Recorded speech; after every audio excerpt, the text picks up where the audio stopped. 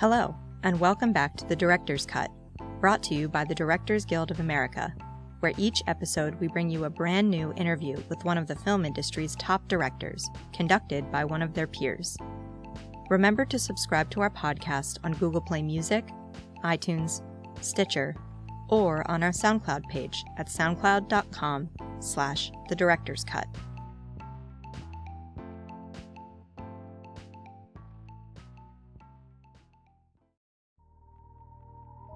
Today, we will explore the tangled story web in director Tom Ford's new film, Nocturnal Animals.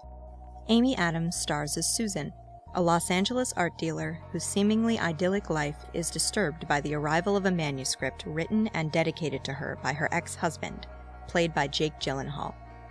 As Susan reads and is drawn deeper into the story, its themes force her to examine her past and confront disturbing truths about her present. Known for his career as a top fashion designer, Nocturnal Animals is Mr. Ford's second feature film after his 2009 directorial debut, A Single Man. Nocturnal Animals won the Grand Jury Prize at the 2016 Venice International Film Festival. Following a recent screening of the film at the DGA Theater in Los Angeles, Mr. Ford discussed the film with fellow director Lee Daniels. During the conversation, Mr. Ford talks about his directorial influences, including Alfred Hitchcock, Stanley Kubrick, and Peter Bogdanovich's The Last Picture Show, how exploring the theme of loyalty drew him to Nocturnal Animals, and how certain elements of the film were taken directly from Mr. Ford's childhood in Texas.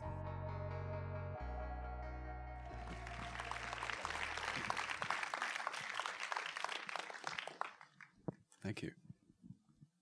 How about that, huh?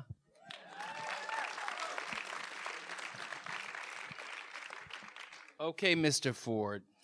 Yes, sir, Mr. Dan. I started with the cue cards, and then I woke up in the middle of the night, and I started talking to the iPhone. So we'll go from... Oh, my God, really? We'll go from the cue cards modern, to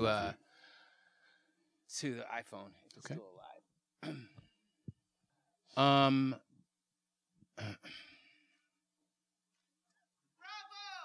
That's where we start. Thank you. There's so many questions for a half an hour. I know we have a half an hour, but there's so many questions I have to talk about. I mean, you're bold. You are an artist, a tour de force. You put the C in cinema with this. It's mind-boggling. I want to know. I see moments of Fellini. I see moments of Almodovar. I want to know who you inspire. So many people in fashion, and now in cinema. I'm going to start first by asking who your inspirations are as a filmmaker. Lee Daniels.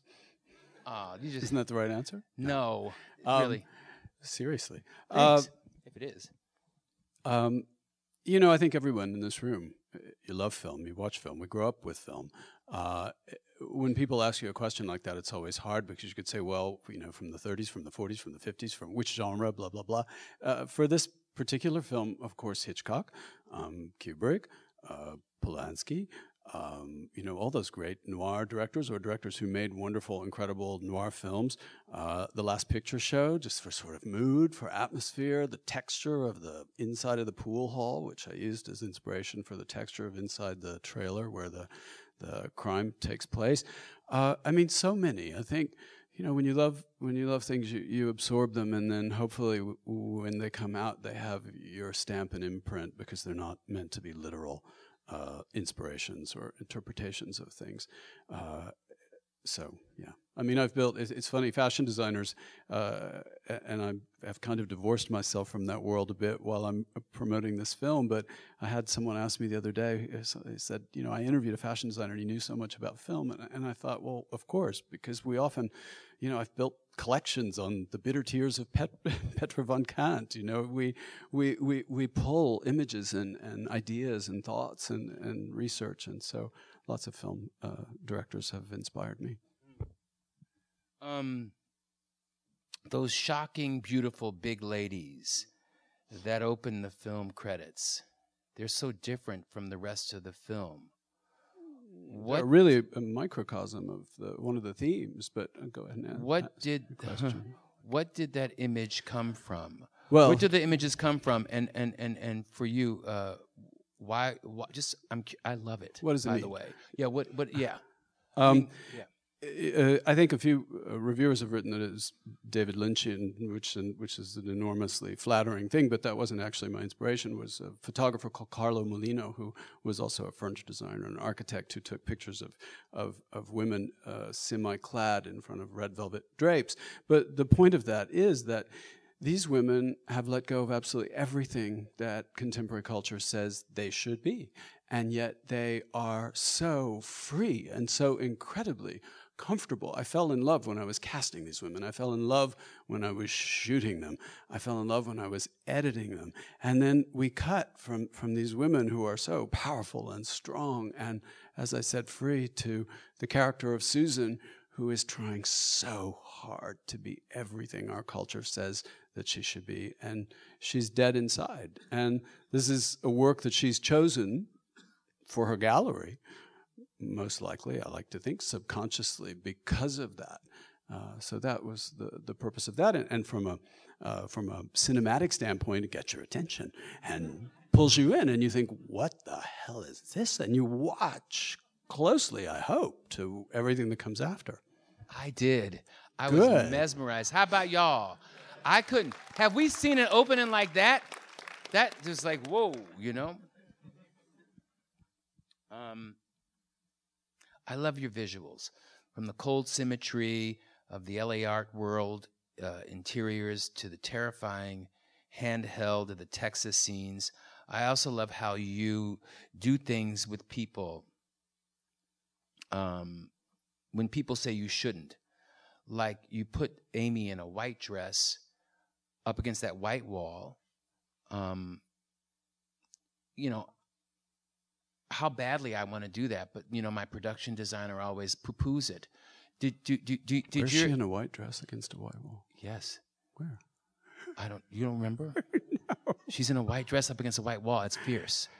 It's pretty fierce. Okay. As I recall. She's in front of a red wall. She's in front of a wet wall too, but yeah. she's, as I recall. Anyway, what's your question? I guess the question is: do you storyboard with your DP meticulously? No. Or do you? When I write, I really am visualizing. You know, I like the idea of. I think it was Alfred Hitchcock, perhaps, who said this. I don't know. I believe. Make a silent film, and then when you need language, put it in. So as I'm writing, I'm sorry, I close my eyes when I'm visualizing things. I'm visualizing shot by shot. I actually write it in a shot by shot way, which probably breaks screenwriting rules because it's really, you know, the camera moves are actually written into the screenplay. So I have visualized it all in my head. However, when working with Seamus McGarvey on this film, by the way, who I think is such a wonderful DP and such a wonderful man, and I think did a beautiful job. No, what we really had was a shot list. We didn't storyboard. We'd sit and go over each scene and talk about how we were going to shoot it, what we were going to do, and work out the shot list, and then, of course, review it the day of on at our location, etc. And sometimes alter it dramatically.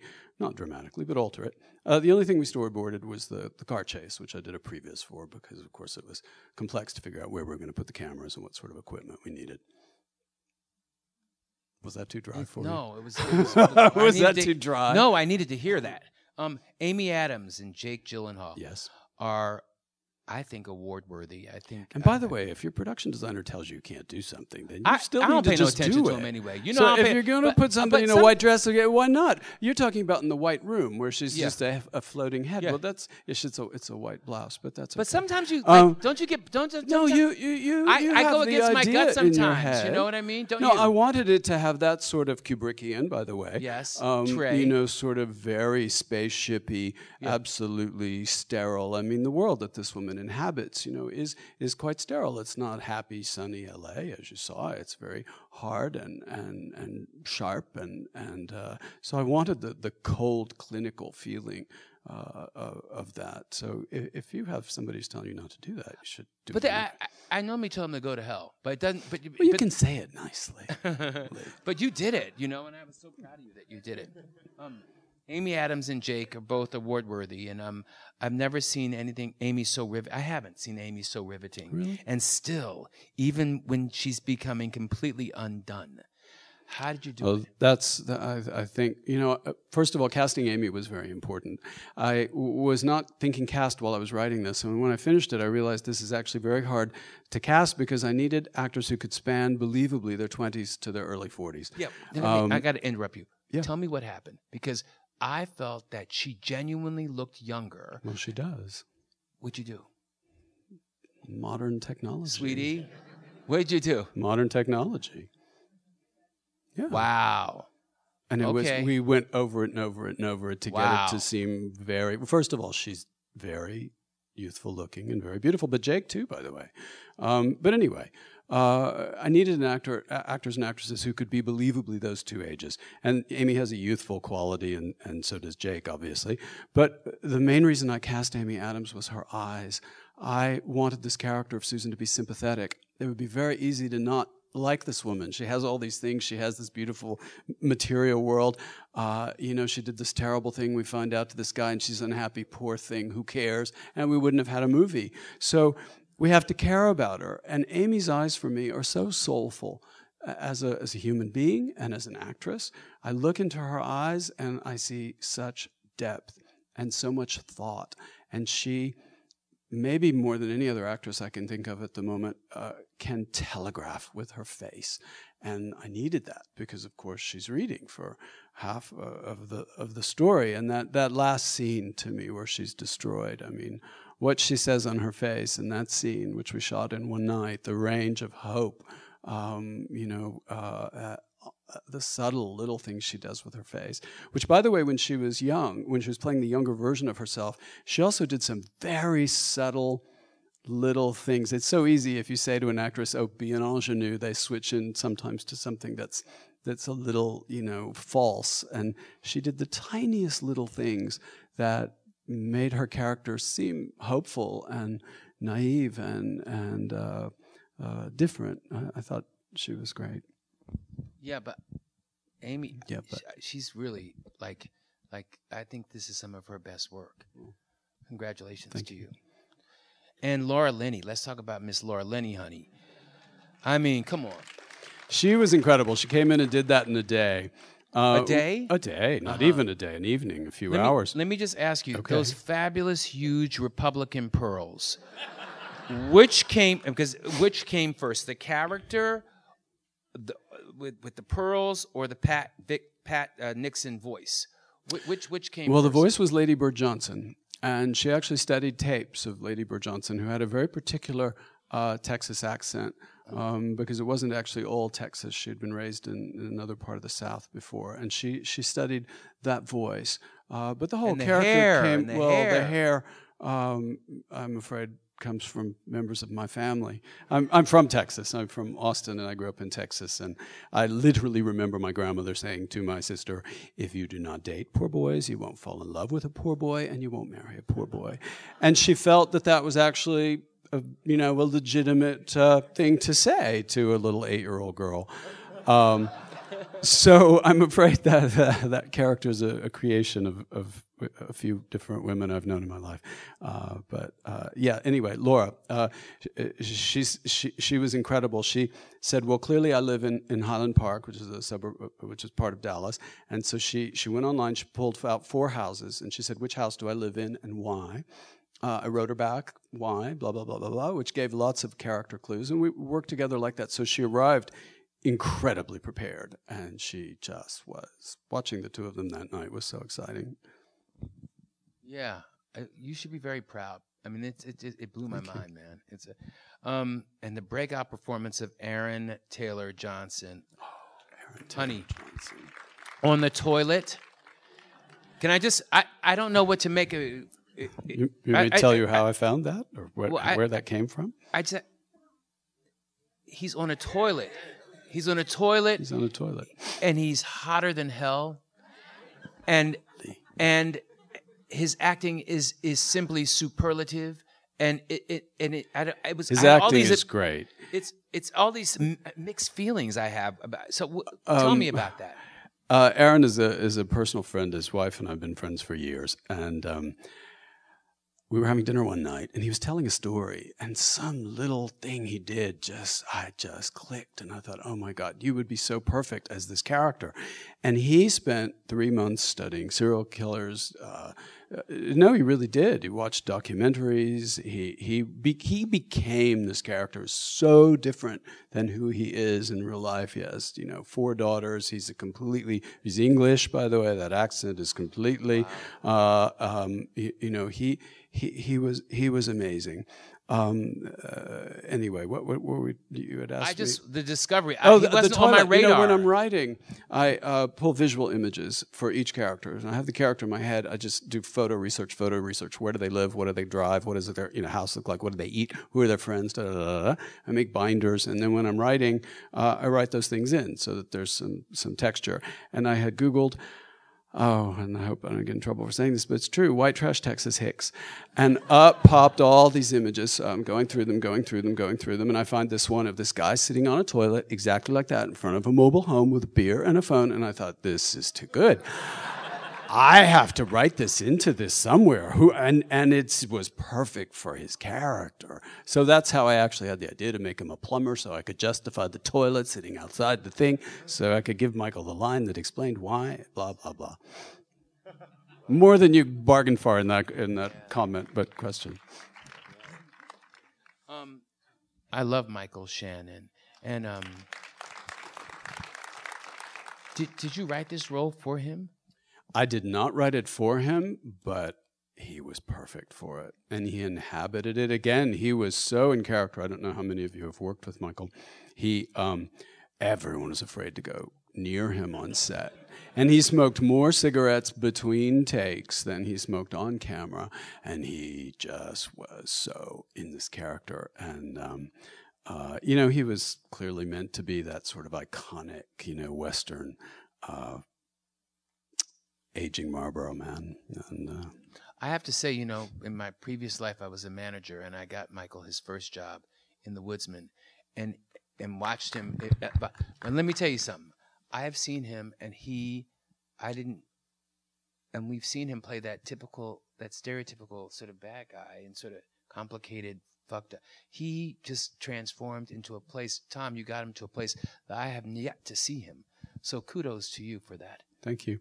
I want to see him do a romantic lead, which I kept saying to him because he has one of those great old-fashioned movie star faces. A little Clark Gable, a little Humphrey Bogart, not necessarily beautiful, but just amazing to look at, that it is quite beautiful. I'd love to see him be romantic, but next movie maybe.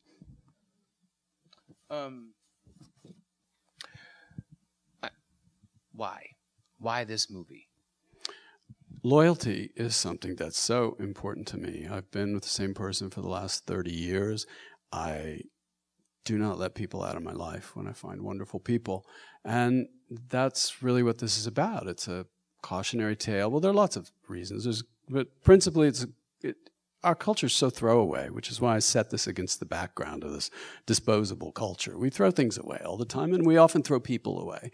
And this woman, unfortunately, makes a decision at a certain point in her life, out of insecurity, by the way. She's a victim of her own insecurity, and as I said, of her upbringing and her background. But the idea of holding on to people, and then also as a director and writing the screenplay, the idea that this device of a novel, a piece of art in a way, being used to communicate how someone made you feel in a fictional way, I thought was great. So I was very drawn to that. Your film is bear with me because this is something I wrote at 2 a.m, so I'm going to read it. Your film is a story about art versus literature, truth versus fiction, art versus the artists. There's also an element there that's all about what makes a weak man. Jake's character in Texas is too weak to protect his family, so he has to seek revenge.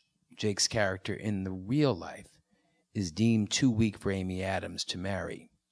Is this film an integration of what it means to be a strong man in today's world? It was certainly an exploration of that. Again, as a kid growing up in Texas, I wasn't great with a football. I certainly wasn't great with a gun.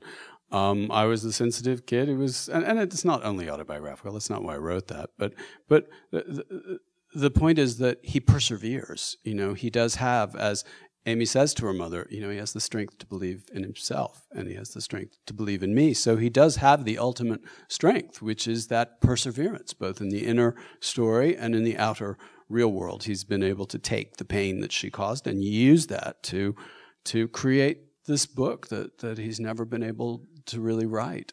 And so that was what that was about. But yes, of course, about masculinity in a certain way. What part of this story is most autobiographical to you? Meaning, is Tom Ford more of the Amy Adams or more of the Jake? I mean, for me, when I'm doing something... You're going to tell me? No, for me. No, I'm saying for me, when I'm in it, I there's a little bit of me in all of it. Of course. So I guess the question for you is really, what did you identify most with and when you were pouring your soul into these people? Because they're you. Well, sure. When you do, as he says, no one ever really writes about anyone but themselves, which I don't think necessarily is literal, but with any kind of artist, we are everything is seen through our lens. So I think most people create to try to connect, and so you are writing about something or telling a story, or if you're a painter, painting about something that is about you in a sense. So yeah, when you write characters, you write bits and pieces of yourself into all of them. I relate to Amy's character in a big way. I have been fortunate enough in life to have had all of those advantages that her character has, and I've been lost at certain points in my life in materialism and have neglected maybe the spiritual side, personal side of my life. I went through maybe what she's going through many years ago and have come out the other side, but that's what she's struggling with, and that's a struggle I can absolutely relate to. And as the Jake character, I just said, the parts of his character that I can relate to. Mm-hmm. I'm still sort of reeling from it. I want to watch it again. I have to watch it again because I think that everything that you have done, every frame that you have done, is it's like a diva. It's rich with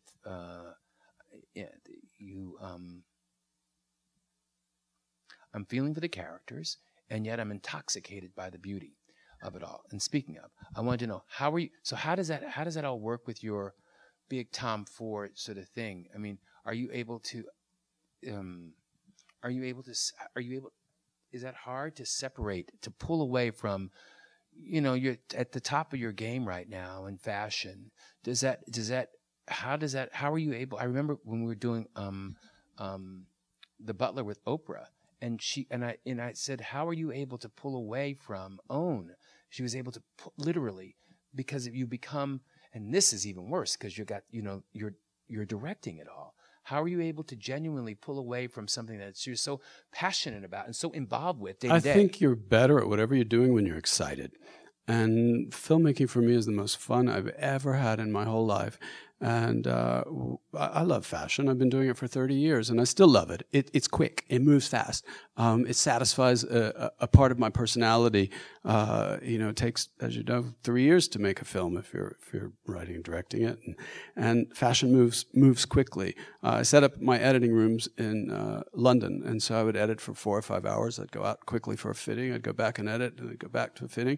And that collection that I produced of clothes at that point is one of my favorites because I was so happy. I was so excited.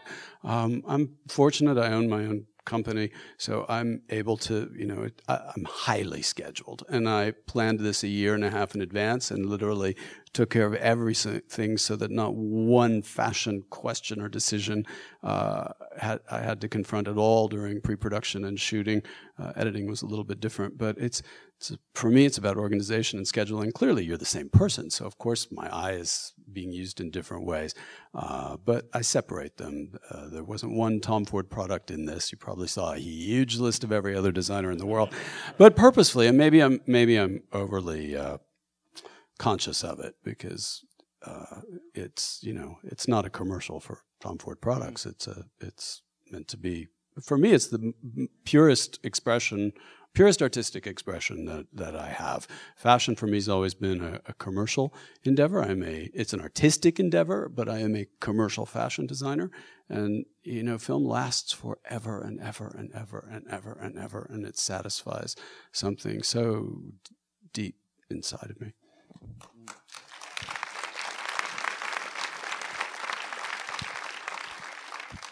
What was the hardest part of this process for you when you think about it in hindsight? When you think of the journey from conception to the final mix, what was the hardest part for you to sort of that your heart like, oh my God, am I going to get through this part? Well, the hardest part really came early, and that was adapting the book, which is a wonderful book. It's called Tony and Susan. But it is not structured in a way to necessarily make a film. And I had a few false starts with it for the first couple of years that I had the option, and then I figured it out. And that was a great moment when I thought, okay, this is what I'll do with it. This is how I'll adapt this. That was the hardest part. I mean, of course, every day is hard when you're working on something, that. But it's fun, problem solving. It's great. It's a wonderful feeling at the end of the day, even if it's been a bad day, because then you want to go back the next day and fix it. So it's fun. And what was the easiest part? What was the best part? What was two things. First, was it hard for you to let your costumer do her thing or his thing? No. Her thing, Ariane Phillips. To die for. She's wonderful. She worked with me on A Single Man. I've known Ariane for about 25 years because she used to costume Madonna's tours. I used to dress Madonna. That's how we met. And so when I made my first film, I called her and I said, I need you to work with me. And she's a terrific costume designer. And absolutely not, because, I had enough to do. That's her department. And obviously, like any director, of course, we're very involved, and it tells so much about character. But Ariane absolutely did the costumes. It's not hard for me to let go of that at all. And what was the funnest part? Oh, every bit of it. But when you see people react to it and they enjoy it, love it, get it, that's always the most fun. When they get it. When they don't get it, it's Honey, who cares if they don't get it? Oh, I don't a lot care of people if they don't say get they it. Do you don't care if they don't get it? Oh, sometimes, yeah, sure. You can't help but not feel that. If they don't get it. Well, then you feel like, oh God, did I fail? Because clearly I didn't communicate. I'm not saying that, but no, I'm saying when people don't get it, doesn't it? Those that matter get it, Tom. To me, Ooh. Those that matter get it. I feel. Thank you. I wanted to ask you, is this now this is your sophomore film? Oh, I hate that word. Don't use that. Say second. Second. Sophomore. Second. I hate that This is word. what they say to me. Sometimes Sophomoric. Does anybody want to be sophomoric? I don't want to be. Do you see more films in your? I certainly hope so. I mean, I had intended to make a film every 3 years. 7 years. I don't know how it even happened. Life went by. I opened 100 stores. I have a child. I did not have. I had a child 4 years ago, and he. I wanted to really spend a lot of time. Will spend a lot of time with him in the future, obviously. But I don't know where it went. But yeah, let's pray every 3 years. I hope. I was so excited to see the film that when I and I remember walking away from the theater. A little sad because I thought to myself, wow, I've been so wrapped up in TV that this man is able to do it and really be so unabashedly, just like you didn't care. It was almost like, I'm doing this movie and you can come aboard if you want to come aboard. And if you don't, bye, Felicia. And that's what I think. I think that most artists will appreciate about the film. It really is extraordinary, Tom. You've achieved something that's very, very major, and you should be very proud of yourself. Thank you for that. And I'm really proud of you. Thank you, Bill. Thank you. I just have one question. One final question. How do you want us to feel at the end of the movie? How do you want us to feel? I have a question because I was like, okay, is this a letter of suicide? Is a book of suicide? And if so, why would he have her meet her? I have a question about that. And then I guess the question, and the bigger question is really, how do you want me to feel? I know how I felt, when I walked away from the film. I was shattered. I had goosebumps all over. That's good. But how do you want us to feel when you walk away from the film? And then answer that question about the end of the film is, as we've all heard, happy ending is just where you stop the story. This woman's just gone through a transformation. It's been painful. The end of the film is painful, but those rings are off her finger, the lipstick's off her mouth. She is not going back to that life. It's over. The part of her life, this long part of her life, in which she has been incredibly unhappy, and that transformation is very painful. He doesn't show up. You could interpret it how you want to interpret it. What I intended is that he doesn't show up because it is his ultimate, final, I'm over you. You killed everything. You stole our family, my life, everything from me. And I've taken this pain and I've done what I always said I could do. And I've made you fall in love with me all over again. Yes. I'm over it.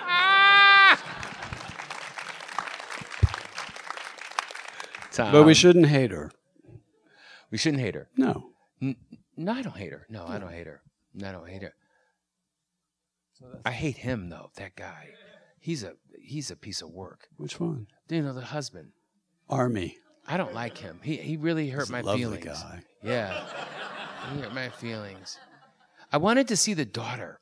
I was fascinated about the daughter, but I think that you kept her just in a box where you had my curiosity. Like I saw just enough to her to imagine. You saw quite a lot of her. Yeah, to imagine what that world was like. Everybody, I'm so excited y'all were able to see my friend's film. This is a work that will go down, I think, in the books as one of our greatest. Thank you, Tom Ford, for having me. Thank you very much. Thank you. Appreciate it. Thank you all.